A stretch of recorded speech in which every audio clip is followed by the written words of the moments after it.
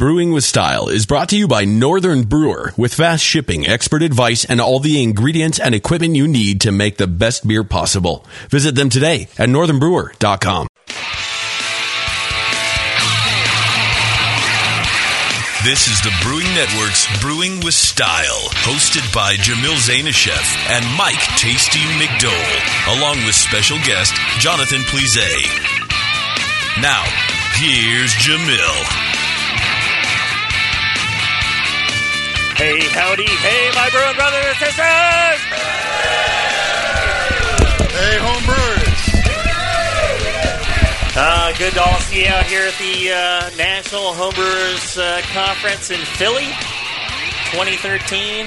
An excellent event, and great thanks to the HA for that, and great thanks to our sponsor, Northern Brewer, northernbrewer.com. Great ingredients, great prices, great people. Especially thanks to them, a little extra thanks for being such a big sponsor of the Brewing Network anniversary party last night. So very cool to have them sponsor the show and be here. You can hit their booth later on by wandering around. They're just back over that way. All right, today we're going to be talking about Dortmunder Export. I don't know how many people out here have ever brewed a Dortmunder Export. 1, 2, 3... Oh, wow. Very few.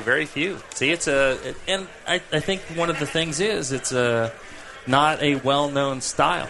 I think, Tasty, you've brewed Dortmunder. I have brewed Dortmunder. And dosed it with peach extract, too, as I recall. I am noted for doing the peach extract. The peach Dortmunder. Infusion, yes.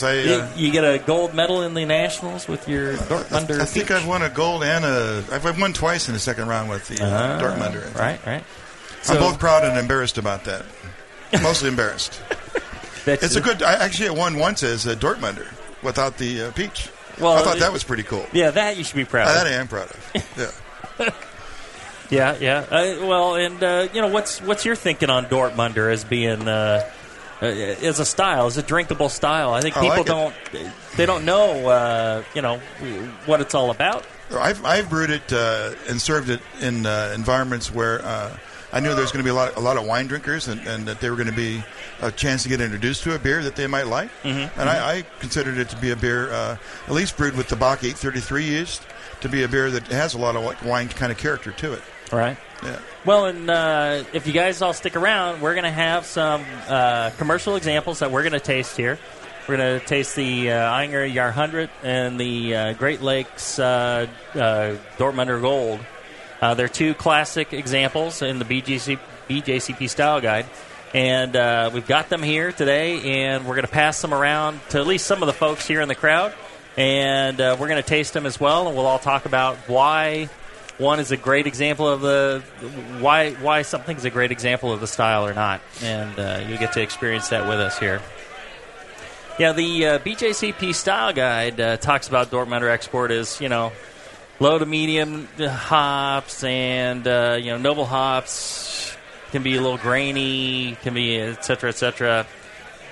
Generally, the takeaway from that is almost like a bigger Pilsner. So you've got your German Pilsner, you've got, your Helles malt character, you've got your hoppy Pilsner kind of character. The two of those combined into one balanced, bigger, fuller, Pilsner. Just, it's not just, it's hard to explain. It's like pornography. You know it when you see it. You know that's a good Dortmunder when you see it. The BJCP Style Guide talks a lot about, minerally and sulfur and all that stuff. You got to be careful that, when you brew this, I've run across a lot of people that have added a lot of water treatment to their Dortmunder, and it becomes undrinkable. And they add that because, the style guide says, it should be minerally and sulfury and all this other stuff. And, be careful about those sorts of comments. You take them with a grain of salt, not a tablespoon of salt, right? Yeah, those style guidelines have those phrases in there that sometimes throw you off in the wrong direction. Yeah. Right, they take people kind of on the wrong direction, right, out to out to weird directions. And Dortmunder is one of those. I think it's a difficult style to understand, but just look at it as a bigger, fuller Pilsner. Again, still balanced. You don't want to go, something that's intensely hoppy or intensely bitter or, overly sweet. That's one of the things about the style guide. It says in here, it talks about sweetness. It talks about finishing. The hop bitterness lingers in the aftertaste, although some examples may finish slightly sweet. Slightly sweet is perhaps a good description, but I think a lot of times people have consumed, older, more stale examples that have suffered some staling from being in the package, being shipped across the water, and the hops drop out. Hops drop out very quickly. Bittering drops rapidly over time. Pardon me. And so the beers will seem sweeter than they really should. If you were to drink them on draft in Germany, you get a different character than in the bottle 6 months down the road. So they can appear sweeter than they really should be. So you want to be careful of not going down that sweet road. Right. Yeah, it's a beer that you really want to attenuate really well. And, like Jamil's saying, the better versions, I think, are like, 6% ABV and below. Although it's a style that could support, a bigger gravity. Dortmunder is one of those beers that I brewed at a high gravity and diluted to serve, and you can make. And I've tasted it at like 8%, and it's a pretty good beer. Mm-hmm. Yeah, we're not talking box strength here. We're talking again still Pilsner strength, but more malt character, more. It's got more kick. It's the daddy of not Pilsners. Dry and more refreshing as. The regular German Pilsner would be, or just the malt focus of a Helles. Right. Now, Moscow, have you ever had a Dortmunder? Or probably without knowing, maybe. But yeah, probably. It's called Dortmunder because the town of Dortmund, or the region of Dortmund, Germany. So maybe that's why I tend to stay away from him. Yeah, because it sounded German. Right. Is that it? Yes. And. A lot of times people wonder, thinking, well, this is an advanced beer to brew or something like that. The only tricky part, I think, in brewing a good Dortmunder is fermentation control. You need to have the temperature control to do a lager, but I think you can make a pretty nice Dortmunder from extract. I think that's possible. What about this style lends itself to working well with extract? It's a fairly simple malt bill. I think you can get some good, Pilsner-based extracts out there. So given that it's light like that, how low can you go with the ABV? I think the style guide's somewhere around like 4.8 to maybe 6, something like that. But Tasty, you said 8 is the higher end? Well, I was making high gravity beer. No, I would 4.8 to 6. How about that, 6% would be the top. Yeah, there you go. That's good. Yeah, about 6%, but they're better like I'm at 5. I'm proud of myself. Hey, you get a little pat on the back. That was pretty good. That was good. A little pat on the back. A little pat on the back. There you go. See, I got to count on Moscow. Tasty can't be bothered. I'm not even paying attention. Not paying attention. It lists IBUs as 15 to 25, SRM as 2 to 6. So your starting gravity 1046 to 1056, and your finishing gravity 1008 to 1012, giving you an ABV of 4.6 to 6%. Let's see here. Commercial examples: DAB Export, Dortmunder Union Export, Dortmunder Kronen, Eyinger, Jahrhundert, Great Lakes Dortmunder. Those are the two that we have. Gold Barrel House, Dortmunder Bell's Lager, Dominion Lager, Gordon Biersch Golden Export, and Flensburger Gold. Are any of those that common? I mean, they don't really sound all that familiar. Out on the West Coast, we get some of these from Germany, and we get the Eyinger, and we get the Gordon Biersch every once in a while, I think. Dan's brought that to the studio before that. Yeah. And out here, I went to a local bottle shop and was able to find those two. So,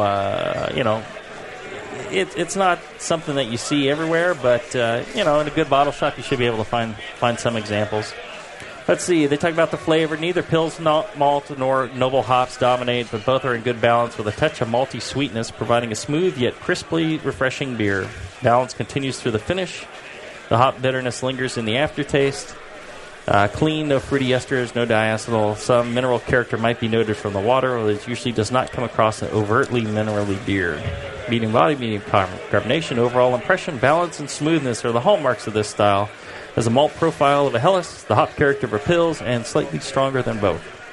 Their commons brew to a slightly higher starting gravity than the other lagers, providing firm malty body and underlying maltiness to complement the sulfate accentuated hop bitterness. The term export is a beer strength category under German beer tax law, and is not strictly synonymous with the Dortmunder style. Beer from other cities or regions can be brewed to export strength and labeled as such. In style indigenous to the Dortmund industrial region, Dortmunder has been on the decline in Germany in recent years. Ingredients: minerally water with high levels of sulfates, carbonates, and chlorides. Noble hops, Pilsner malt, German lager yeast. All right, let's do this. I'm getting thirsty. So I suggest we take a short break, and while we do, we can pour ourselves samples. We can get the crowd here some samples. You guys want some beer? Yeah, that's what I'm talking about. All right. So we'll take a short break and have some beer right after this. And now, Northern Brewer presents What If Homebrewers Ruled the World? Ladies and gentlemen, if you'll follow me, I will lead you into the gallery area.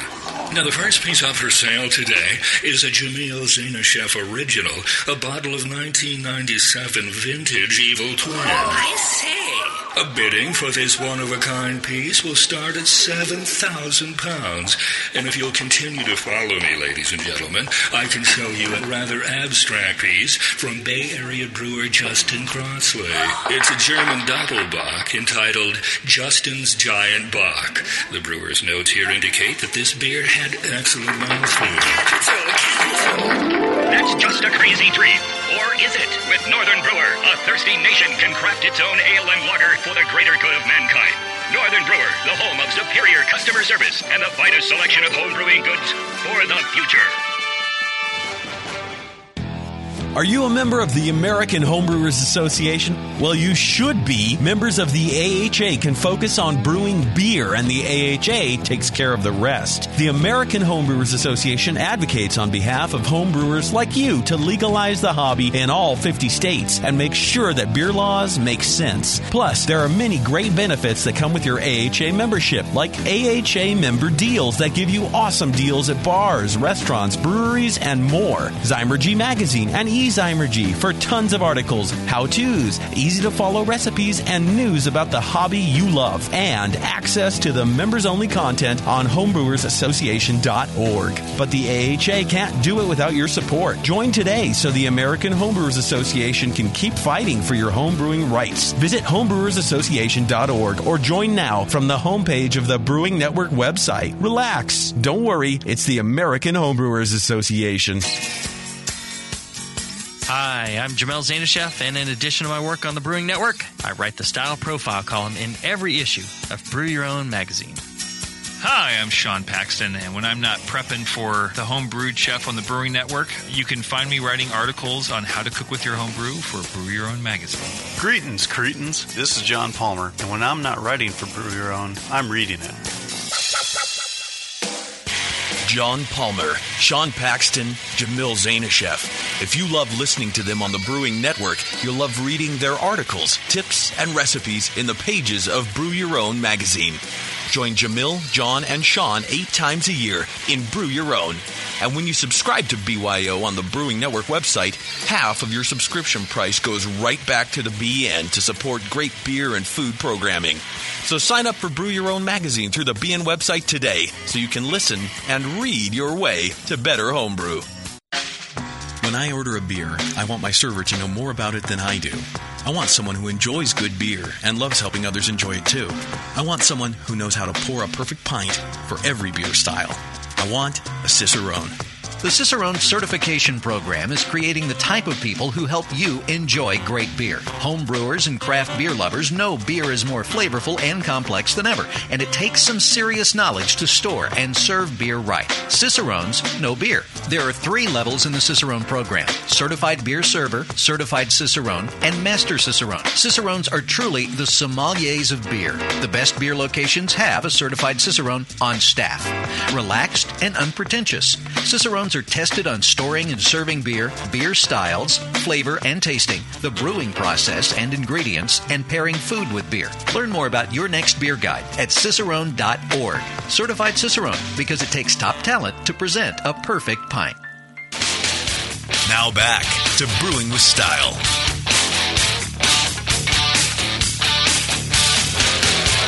All right, we're back. We're here live at the NHC in Philly. You guys having a good time? Oh, yeah. Now we passed out some Great Lakes Brewing Company Dortmunder Gold and some Eyinger Jahr 100th beer. These are both listed in the BJCP Style Guide as classic examples of the style. What's your impression, Moscow, of Dortmunder as a style and of these 2 beers? I go first so I don't get tainted by your expertise. Yes, Do you want yes. the I don't pure want amateur you. answer? I don't want you influenced by my taint. Yes. Well, it'd be hard to do, but I think that the color's really different, right? The Eyinger is really light compared to the Great Lakes. Almost looks like a light lager, right? It's sweeter, and I almost get like a smoke flavor from the Great Lakes. They're really different, and do you get smoke at all, or am I just dreaming? I got that. Yeah. What does that come from? There's no obviously smoked malt, right? I don't think they use smoked malt in there. Smoke is a phenol, so it can be related to a lot of things. It's interesting to me that you find the Eyinger to be sweeter than the Great Lakes. Because? I'm not sure I would describe it as sweeter. This is why you need to go first. That way I can sound like I know what I'm talking about. You're not supposed to know what you're talking about. So when you do, that's what's weird.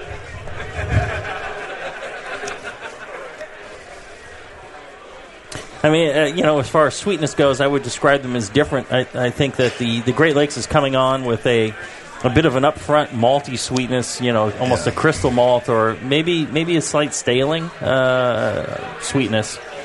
And the Eyinger's coming across with more of that Pilsner malt, almost candy, Pilsner kind of sweetness. But it's crisp and dry still. They're both fairly crisp and dry in the finish. I was taking a look at the Great Lakes beer, and one thing I didn't notice when I picked it up, but I noticed now, it says, please enjoy by June 4 of 2013.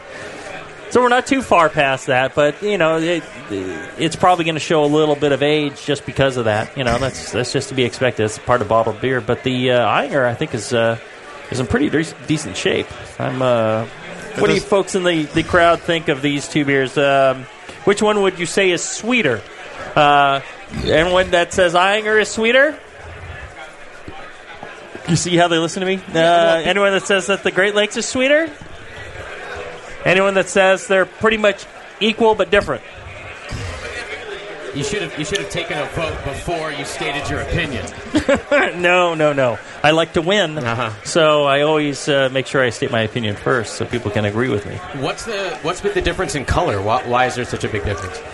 Well, again, some of it's going to be recipe, some of it's going to be, it might be a little bit of age, but, I'm wondering if the Great Lakes, it seems to me almost, maybe they're using a certain kind of Munich malt or something like that, but it almost seems a little crystally, like they're using a crystal malt or like a light malt. crystal.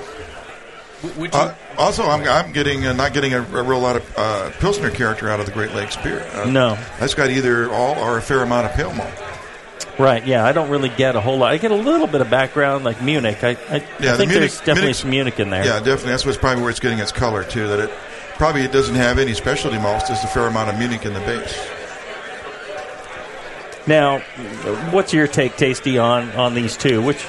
Which one do you think is, do you think they're both good classic examples? Do you think, one's better than the other? What's the reasoning here for you? Yeah, if I was judging Dortmunders, I'd throw the Great Lakes out. I think it's not within the Dortmunder style as far as what I know that style and what I've tasted and brewed. No, definitely it's the Anger is more of as a bigger Pilsner character that I'm looking for in a Dortmunder. Yeah, if I was to, pick one over the other, as far as, style and all that, I would go with the Anger as well. The Great Lakes, a nice beer, but really missing that Pilsner character, really missing, that kind of crispness. And again, some of that might be just because we got an old sample, but a little too sweet up front for me with the kind of the crystal caramelly. I certainly wouldn't put them side by side in the style guide. No, I can't sort of imagine they're in the same section. All right, now, just as a beer that you like, which one would you drink more of in the crowd? Would you drink more of the Great Lakes? Raise your hand. You drink more of the Anger? And the Anger, and then a bunch of people that have no idea what we're talking about. Or no hands. Can't raise the hand, or they have no hands. All right? And how many of you have no hands? Oh, no, yeah. Well, unfortunately, nobody. They didn't. Nobody raised their hand for that. For the folks listening at home, Anger was the winner of the hand raising. That's what most people rose their hands. Yes. But not by a huge margin. Maybe 3 or 4 times as many. Yeah, maybe 3 to 1. But we've got a crowd of thousands, and only maybe 20 or 30 voting. All right. By a similar show of hands, how many people think that the Anger is a better example of Dortmunder? And how many people think that the Great Lakes is a better example of Dortmunder? Nobody. All right. Well, they're on the same page as us. Well, I don't know. Moscow? What do you think? Based on the reading of the style guide, what would you think? And your propensity to say what we want you to say. Well, I mean, it's true that the Anger really is much more Pilsnery. Like it does. The Great Lakes doesn't have that Pilsner character. It's replaced by that smoke I was picking up on. Yeah. So I would prefer the Anger. It's still there. Yeah. Right. I mean, with that, you get a real full, direct Pilsner character. It's got that initial Pilsner sweetness, but it dries out nice and crisp and dry. It's a full beer. It's got a lot of hop character, but again, not overwhelming. It's balanced. I think it's an excellent example of what a true Dortmunder is like. I could see it having a little bit more, perhaps, Munich character or something like that to kind of fill it out, make it a little richer, a little more full, a little more like just round it out slightly. But I mean, they know what they're doing. I wouldn't really mess with it too much. Yeah, they could even put in like a little Maris Otter, like a little bit of pale malt to give it more malt character. I've done that with my Dortmunder. My Dortmunder I made, I think was I might have been half pale malt and half Pilsner. Yeah. And that's certainly a possibility. A good recipe for this. What would a good recipe for this be? Well, it's typically going to be about 90% Pilsner malt, and then some specialty malt. I do like Munich or maybe a little bit of white wheat. Maybe just 2 or 3% to help with clarification. And then that's pretty much all there is to the beer. You just got to make it, build it to a gravity that where you can up with the what you're trying to get in the end in terms of alcohol percent. And it's like most lagers, you got to start with a really good sized pitch because you're going to be fermenting cold, so you got to make sure you aggressively go after the ferment. Now, what yeast were you using on your award-winning Dortmunder? I used the Bach 833 yeast for that as well. Yeah, that's a great. To me, yeast. That's the 001 of lager yeast. It acts the same. It responds the same. I can repitch it, same sort of thing. It's just for a lager yeast and for a Chico Ale brewer, it's just great. Now, the thing I think is tricky for a lot of people when they're brewing a Dortmunder is the recipe you've just described sounds very similar to what you might think of making a Pilsner. right? If you're making, a German Pilsner, So the thing that differentiates is perhaps mash temperature. Instead of going quite as dry, you're going a little fuller. You're going with a higher mash temperature. You may add a little bit more Munich malt than you would in a standard Pilsner. A standard Pilsner, just all Pilsner malt. Sometimes you add a little dash of aromatic or something for fun. We're homebrewers after all. And then, a lower mash temperature, you want that thing finishing, fairly light and crisp. When you're making the Dortmunder, you go a higher mash temperature. You go with maybe a little bit more residual sugar. You go with, a little bit more body. You can add a little more Munich or other character malts. I'd avoid the crystally ones. I'd avoid the malts that are dark in color. I think that, that kind of throws it off a little bit. And then, as the style guide recommends, a little bit of, sulfate, a little bit of, there's these mineral.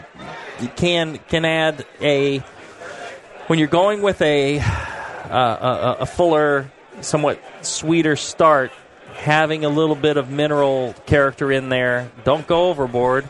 A little bit of mineral character in there can actually accentuate that crispness of the finish, right? You don't want it so you taste it. You want it more so it's a background note. So, again, that's a difference on the Pilsner. Because your starting gravity, it's a tad higher than your Pilsner, but not a whole lot. Not a whole lot. And then, a little bit of Munich. And then as far as hopping, more than you would do in, say, a Helles. It's a much more Pilsner-like on that.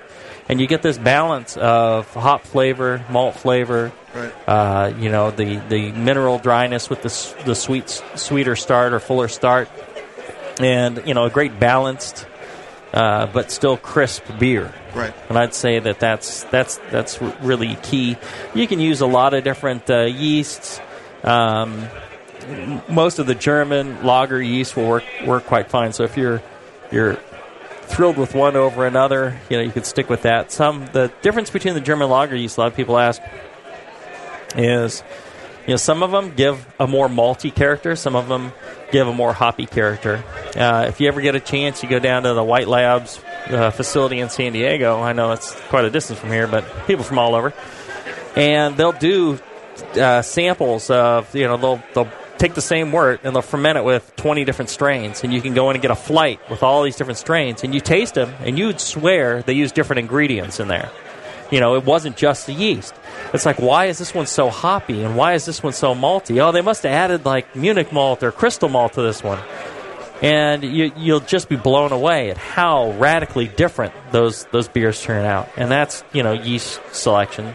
So, even in something clean like the German lagers, it's, some are more malty, some are more hoppy. That's probably the biggest difference.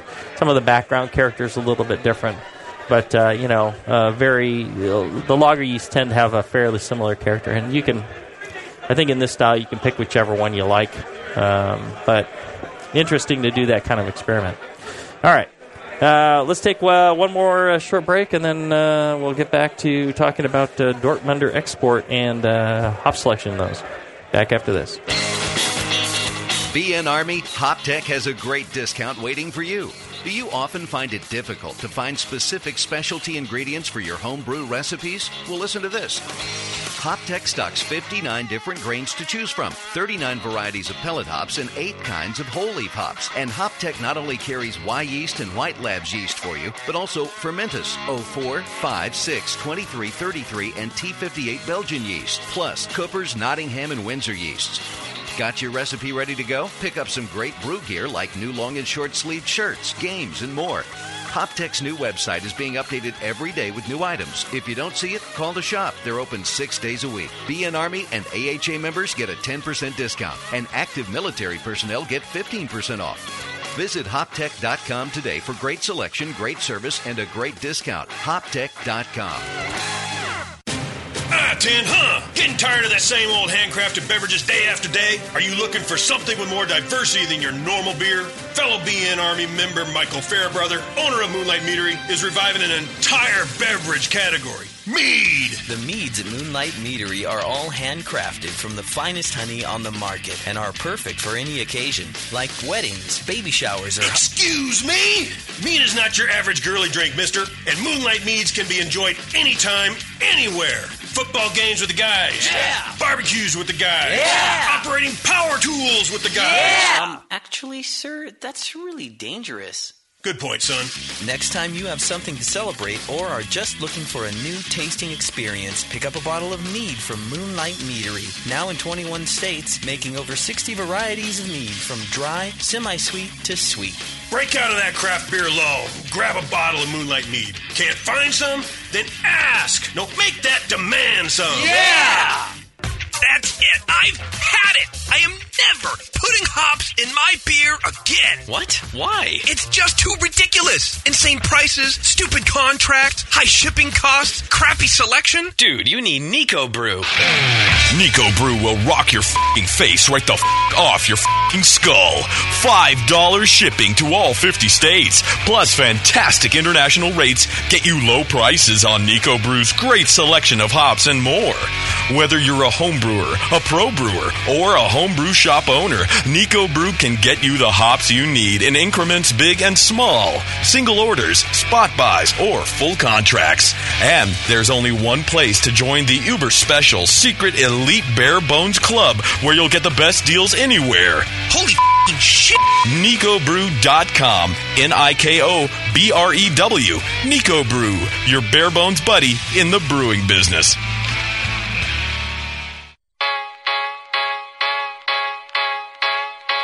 There's an app on the iPhone for just about everything, including beer. Apps for finding a pint of beer. Apps that look like you're drinking a pint of beer. And now, there's an app for brewing a pint of beer. Introducing BrewPal, the most all-inclusive beer brewing app for professionals and hobbyists that fits in your pocket and goes wherever you do. Recipe formulation that can be imported and exported with a customizable database. Mash and sparge calculations, yeast pitching rates, carbonation tables, and more. Available right now for less coin than a pound of grain. See BrewPal in action at brewpal.info and download it for your iPhone at a special introductory price right now. BrewPal, all the brewing software you need, right in your pocket. Hi, I'm Jason Harris, the proud owner here at Keystone Homebrew Supply. We're thrilled to be entering our 20th year of supplying this great industry. And to show you, the Brewing Network Army, how much we appreciate your support, we're offering you 10% off your first order on our website, KeystoneHomebrew.com. Just use coupon code BNARMY at checkout, and I'll get your order out the same day. My goal at Keystone Homebrew Supply has always been to have a complete supply of everything a brewer could want. When you place your order online or when you come into our store, it's our goal to have everything on your list and more. One aspect of KeystoneHomebrew.com that we're really excited about is the ability to fulfill customers' exact grain bills. Do you hate to wait? Keystone Homebrew Supply can get your precious yeast and hops to you within just one day if you live between Connecticut and Virginia, and within 2 days east of the Mississippi. KeystoneHomebrew.com. Coupon code BNARMY. I'm Jason Harris, and I approve this message.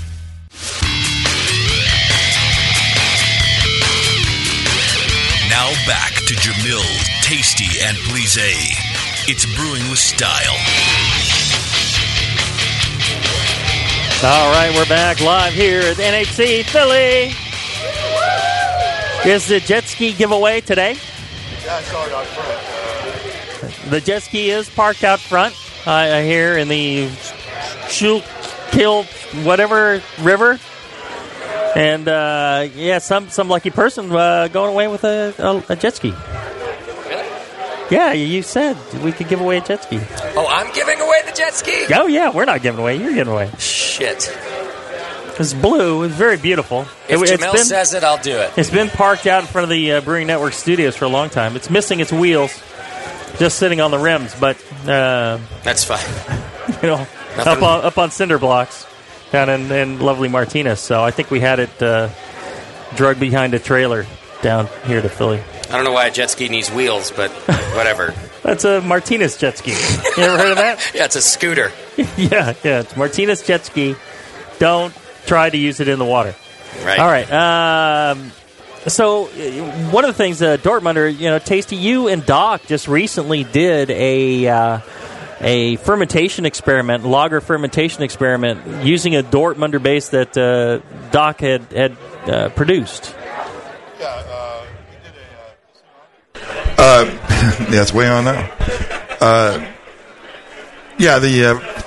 The project was based around this fermentation technique for lagers that I picked up on one of the shows, where you basically ferment it in 2 weeks rather than the traditional, like 5 weeks, which would include the lagering phase.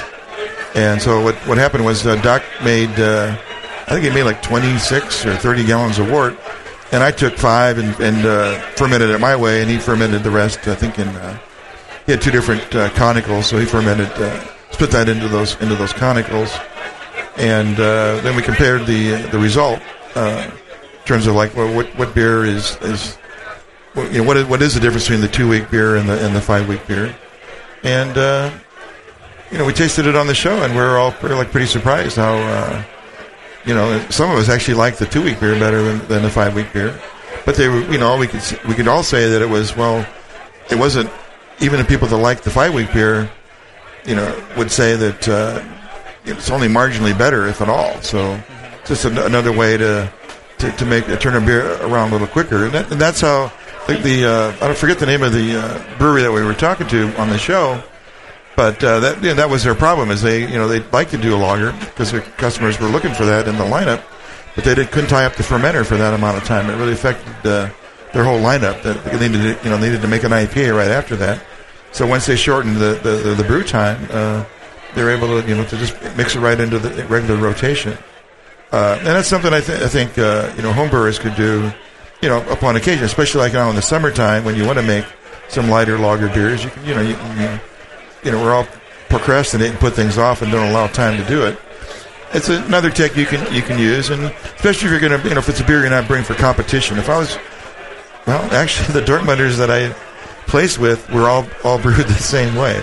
So I guess that makes the case. That the Dortmunder that I think I placed second in, where was that? We were sitting in Cincinnati with the Dortmunder, and it was it was fermented in 2 weeks. In fact, I'm sure I rebrewed it for the second round. So yeah, this makes a lager like, I don't know. There's the only difference I could tell, and it's what I expected, would be that it has this kind of finer bubbles kind of feel to it. Just it's more about how it was naturally carbonated versus when my 2-week beer I force carbonate that. So that to me gave it sort of a different carbonation texture. But after a few weeks of just sitting and aging while Doc's beer was being fermenting and getting cleaned up, it kind of mellowed itself. So when we tried them, like when Doc's was ready, my beer was like fully conditioned, fully aged, and it really fared well. Well, and if you go back to the original shows we were doing, that's the way that I've always recommended doing lagers. Competitions. I think it makes the best lagers to start at a lower temperature. Let the growth phase be at a lower, more controlled rate, providing the proper nutrients and oxygen and pitching rate and all that, and then let that thing ramp up and let it go a little bit more up, and then towards the end raise it again. Right. And I've been calling it like a modified Narcissus fermentation. And I feel that really makes the best lager. I'm not in on the really long, slow and cold, or going hot and lowering the temperature. I've always railed against all that, but I think the real value to that is you're starting more controlled. You control that growth phase, which is important to a lot of the precursors. Controlling it too much can be a problem. Controlling it not enough can be a problem. And then that ramp up getting that yeast active, I think, what happens is you get, fuller attenuation, better attenuation. You get fewer off products left in the beer.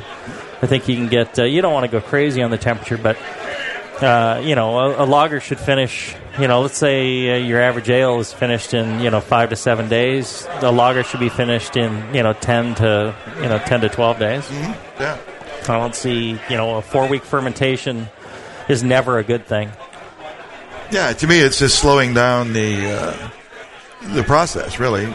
So if you're trying to clean the beer up, why would you want to do that at cold temperature? That just slows the whole thing down. So my approach was, and if I don't have my notes in front of me, and I might quote different numbers, but it generally was like I would pitch at 55 degrees, and I would hold it there until I was 50% to my terminal gravity. Then I would raise it to like 58 until I was at 75%.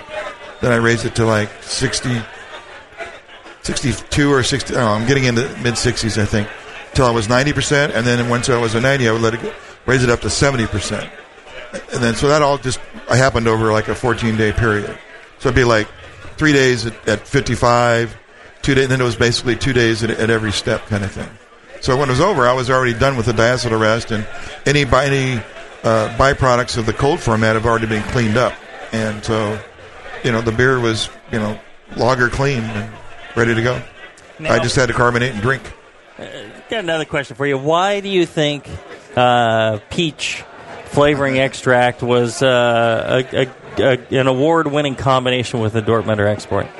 Well, like any... what was your reasoning there? Well, like any fruit beer, you got to bring out something in the base beer, right? I mean, so I'd smell this Dortmunder, and it had, sort of a fruity character because it's got more esters because it's a bigger beer, and so I was picking up either pear or peach, and I went up to.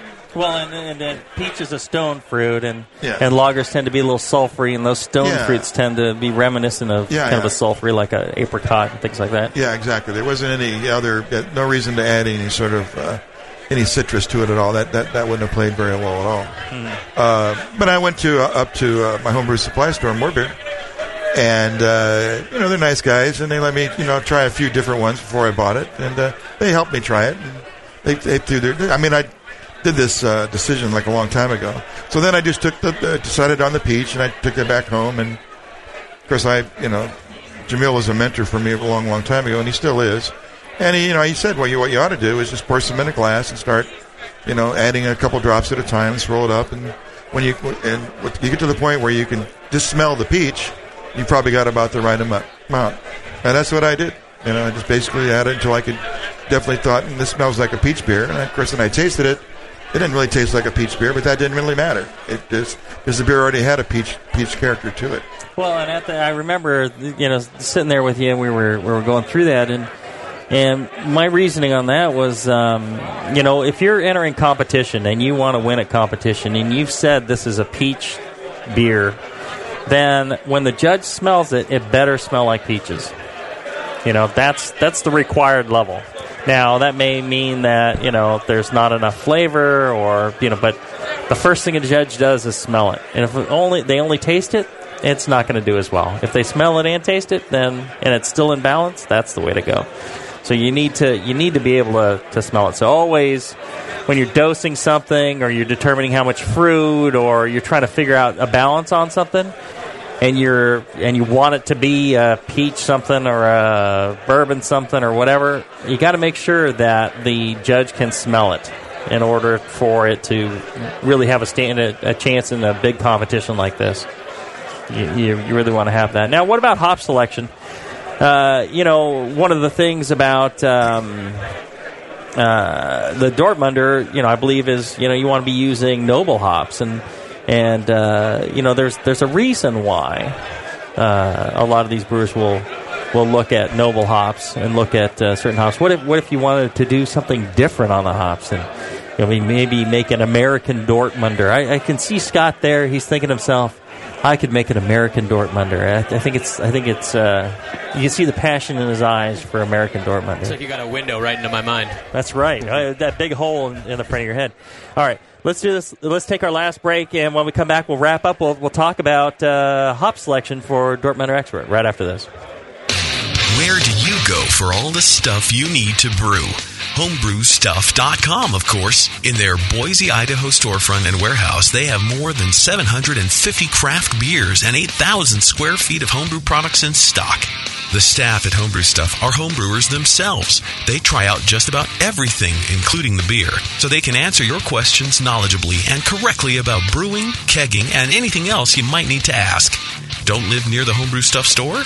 Visit homebrewstuff.com online and take advantage of their $7.95 domestic shipping available on most orders. Homebrewstuff.com is a proud sponsor of the AHA, NHC, GABF, and countless other acronyms. So if you're a homebrewer looking for great people, a great selection, and great deals, head to homebrewstuff.com, online or in person. Visit their YouTube channel for loads of free how-to and product videos. All of the stuff you need to brew. homebrewstuff.com. Hey, my brewing brothers and sisters. This is Jamil and Tasty, and I love a bold, hoppy beer. One that spits resin in your face and makes you cry uncle. There are a lot of great hoppy beers out there, but at Heretic, we want to make something as bold, dank, and resiny as possible. We use hops at every chance we get, including multiple dry hop additions. The result is Heretic Evil Cousin. This light golden, 8% Imperial IPA has an easy malt character that helps take the edge off the massive bittering, but it takes a back seat to the in-your-face hop character. We make sure this beer finishes dry so the hops can jump out and slam you in the taste buds. If you can't get enough hoppy goodness, Evil Cousin is your cup of tea. Cheers. A vial of White Labs yeast is the key to your best beer. When you open a vial of White Labs yeast, you're giving your beer its best chance for a perfect fermentation. In addition to their already incredible variety of yeasts, White Labs is proud to announce WLP 90, San Diego's super yeast, now available year-round. WLP 90 is super clean, super fast fermenting, with low esters and has a neutral flavor and aroma profile. It's alcohol tolerant and highly flocculent. For more of the latest White Labs news, click over to whitelabs.com, where you can read reviews of yeast, learn in the lab section, and join the customer club. And if you should find yourself in San Diego, White Labs has a brand new training facility for craft brewers and home brewers alike. Whitelabs.com. Discover yeast, nutrients, enzymes, and more for commercial breweries, home brewers, and homebrew stores. White Labs. It's all in the vial. Do you know the 3 most important rules in brewing? Sanitation, sanitation, and sanitation. And no one does it better than 5-Star Chemicals. 5-Star knows sanitation. You can only sanitize clean equipment. And 5-Star knows how to clean, too. For craft brewers and home brewers, 5-Star has what you need to keep your fermenters, serving tanks, kegs, and draft lines sparkling and free of any beer-spoiling bacteria. PBW, caustic, acid cleaners, Star San, SaniClean, lubricants and defoamers, pH stabilizers, and more. 5-Star Chemicals has cleaning supplies, safety supplies, heat exchangers, pumps, hoses, and valves. And 5-Star is proud to offer eco-friendly products that exceed customer expectations. If you have a cleaning problem, you need the 5-Star solution. Visit 5starchemicals.com or call 800-782-7019. 800-782-7019 and get the 5-Star treatment today. Hey, dude, you know what beer this is? Oh, no, all the labels are falling off. Yeah, or the ink is run. Well, if it's the pale ale, you're good, but stay away from the quote-unquote Belgian. Oh, man, this guy needs to get some grog tags. Grog tags are reusable, write-on, wipe-off, commercial-grade bottle labels for your brew. The guys at Grog Tag are homebrewers. They wanted great-looking, sturdy labels for your bottles, buckets, carboys, kegs, and growlers. They also wanted a label that not only looks good, but can be easily removed and reapplied during bottling without that nasty glue residue being left behind. No residue, water water resistant, and ice chest approved. Grog tags stay on in water or an ice chest, and they stay legible. Visit grogtag.com to customize your label or coaster from dozens of different templates for free and see how awesome your bottles can look. It's that pseudo-Belgian. Yeah, we're getting him some grog tags, dude. Grog Tag. At least your beer will look good. grogtag.com. You're listening to Brewing with Style on the Brewing Network. All right, we're back live here at the NHC in Philly. Hey! All right, we've got a crowd of thousands huddled next to the table here in the. Yeah, we need security here to put these people back a little bit. Jeez. Yeah, they've been drinking. I don't know. And we'll be doing shows tomorrow. John Palmer and I are going to do Brew Strong at 12:30 and 3:15 on Friday. So come on by, and you'll actually get to ask some questions. I think we'll have a microphone for asking questions and all that tomorrow. So be a lot of fun. Bring your brewing questions, and we'll answer them all for you. And we were going to talk about hops for Dortmunder before the break, and.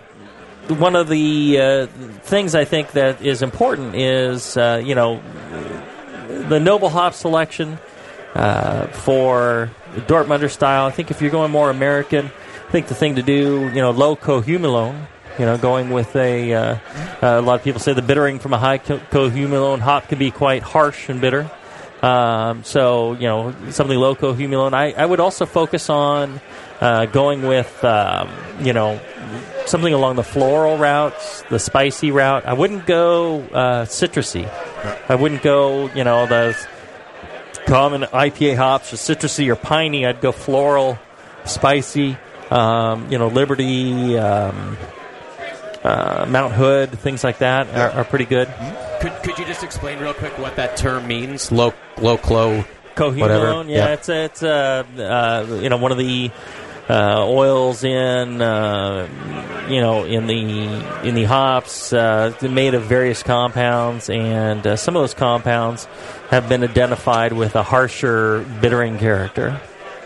So you just want to be careful about, as you select your hops, they're all going to have different kinds of characters. I mean, some people, believe it very strictly. Some people think, may not make much of a difference. I think, I don't want to put words in his mouth, but I think, Matt Brynildson is very, very fond of going low cohumulone and its importance. He's very much about the different oils and compounds in the hop that, make the character of the beer. And, so looking at those analysis of the different hop varieties can be very important. But, so the people that believe that it doesn't make that big of a difference, they're just wrong? It does make a big difference? Well, I don't know. It depends on how the beer turns out. But generally the saying is, if Brynildson says it's so, then it is so. Yeah. That's generally how I live my life. That's true. I think everyone here should live their lives that way as well. I think it's, that's how we are. Yeah, that's pretty much, if he says, always wear your seatbelt, you always wear your seatbelt. That's just how it is. Yeah. All right. Gotta listen to somebody. I think that, in lager brewing, there's not a lot to hide a lot of other flavors. So in ale brewing, you have a lot of, esters and other compounds. You have, bold hopping. You have a lot of, malt choices. When you're making a Pilsner-based beer, I mean, you're talking about something that's fairly restrained, and you need to be careful about those kinds of selections. Same thing on your malt selections. So on the Dortmunder, how about would Saaz work out, or would that be too floral, too aromatic? Czech sauce is a good choice. Right. Absolutely. I wondered about getting back to the fermentation. Mm-hmm. Why it ever was the case that it took so long. Given that the results are great from the short fermentation, and it just seems to be better in all respects. So why was it ever? I know it's tradition that it's long lager, but why did it become that way? Right. Well, during the summer months, there's a lot more wild yeast and bacteria activity with the increase in temperature. And so German brewing had migrated to brewing only in the winter months. They didn't want people brewing in the summer and making these sour beers and funky beers. So it moved into brewing in the winter. And they would brew through the winter, and then the spring would come, and what they'd do is store the beer in caves with blocks of ice cut from the river. And that would... they'd store that over time, essentially lagering it or cellaring it over time to drink throughout the summer months. So that changed, the yeast strain selection, things like that. And when you're fermenting in the winter, when it's cold, fermentation goes slower. And, so they've got these long fermentation periods. They've got these long storage periods. And that's how it really came to pass. It doesn't necessarily mean that's the most effective way to ferment a lager. Well, right. It's just more, I guess, traditional. So why would you do it today? Is there a reason other than just because that's the way they've done it? Right. I think if you were interested in figuring out why something, how it would have turned out back in the day, you start cutting ice from the river and storing it in your cave and doing it that way. I think that's, homebrewing, I think it's great that you can do stuff like that, but if you're, interested in making the best lager possible, I think, there's other ways to modify that process and really turn out a better beer. So, yeah, good question. Excellent question. All right, if you guys enjoyed this show, you can download it from thebrewingnetwork.com. You can get these shows. We do these shows every 2 weeks, and we do Brew Strong on the week, rotating from that. If after this you want to hang out with Tasty, Scott, and myself, have book signed, pictures, things like that, kiss your baby, whatever, we'll be glad to do it. If you enjoy the program of the Brewing Network, make sure to check out our fine sponsor, northernbrewer.com. Great folks. They'll really support you as well. And they're here at the conference. Go by and say, hey, thanks for sponsoring the Brewing Network, the Jamil Show. We really enjoy it, and make sure that you check out all the fine things in the Brewing Network store. Hats, goodies, and right here. You go buy some stuff right here, and that all goes to the bottom line of the Brewing Network and helps stuff like this stay on the air. Until then, brew strong, everybody. And often.